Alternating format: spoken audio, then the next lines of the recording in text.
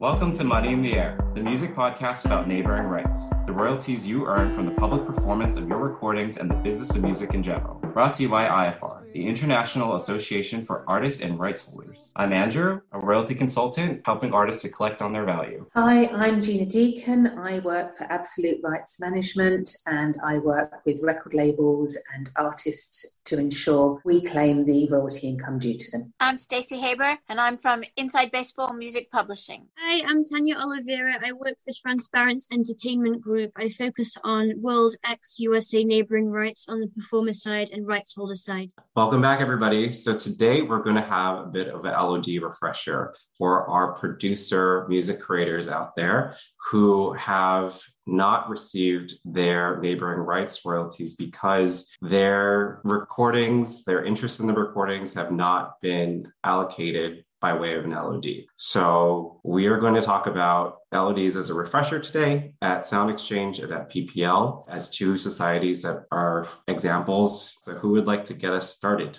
for today? Do we want to talk about the PPL perspective? At PPL, they have their own unique form, and you have to get the featured artist to sign it, and they have to basically corroborate and confirm, like, yes, this person the producer was in the studio contributing to the direction of the sound. They sign it, they date it, and then you send it to PPL, and it's simple as that. They just kind of attach it to the recording, and then that producer gets around 10% of the royalties, so it's kind of like a non-featured contribution. It's that level, like if you're a session musician. But I know at Sound Exchange, kind of up to the featured artist, isn't it? You can basically determine your own percentage, which is interesting. That's correct. So the producer percentage is determined by the agreement of whatever the artist has agreed to pay you. So that is usually the percentage of whatever their royalty rate is at their record label. So if an artist has 20% as a royalty rate, and you have, just say, a producer PPD of 10%,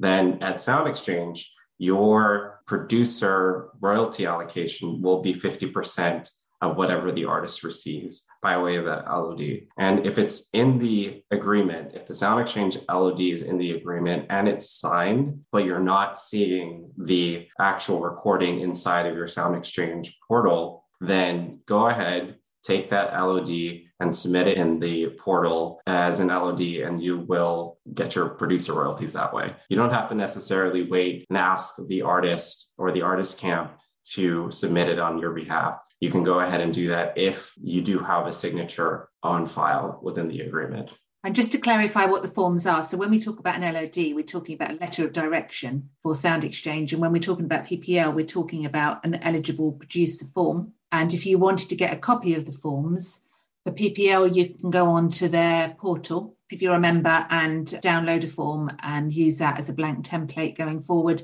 And for Sound Exchange, you can do the same for an LOD as well. Directly within the area in the portal of where you submit the LOD, it always gives you an opportunity to download a blank LOD form and then also an Excel sheet. And something that I think is very interesting is that it not only gives you a blank template to download, but it also requires you for both the PDF LOD and the Excel spreadsheet pointing to the track information. So what is the name of the song title, who is the featured artist, and what is the percentage that is to be allocated to you as a producer. Again, if you don't do this, then you're going to be missing out on a stream of your royalties. You might get your royalties from the record label that's received their LOD from the artist, but that's only one piece of the pie. You need to also submit an LOD to your CMO, your collective management organization, to receive the full breadth of your royalties. And the Sound Exchange royalties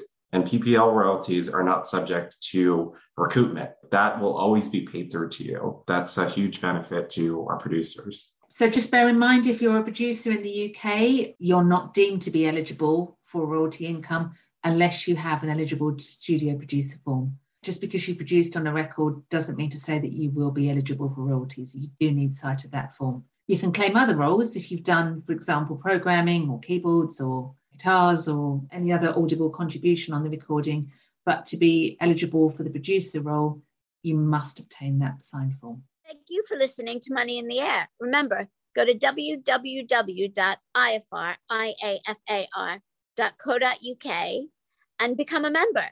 And then you can ask us anything anytime. Or you can always email us at info@ifr.co.uk. And don't forget, we have our conference coming up, which is the first ever and only conference dedicated to neighboring rights. It's June 21st and 22nd. Make sure you sign up now. Bye.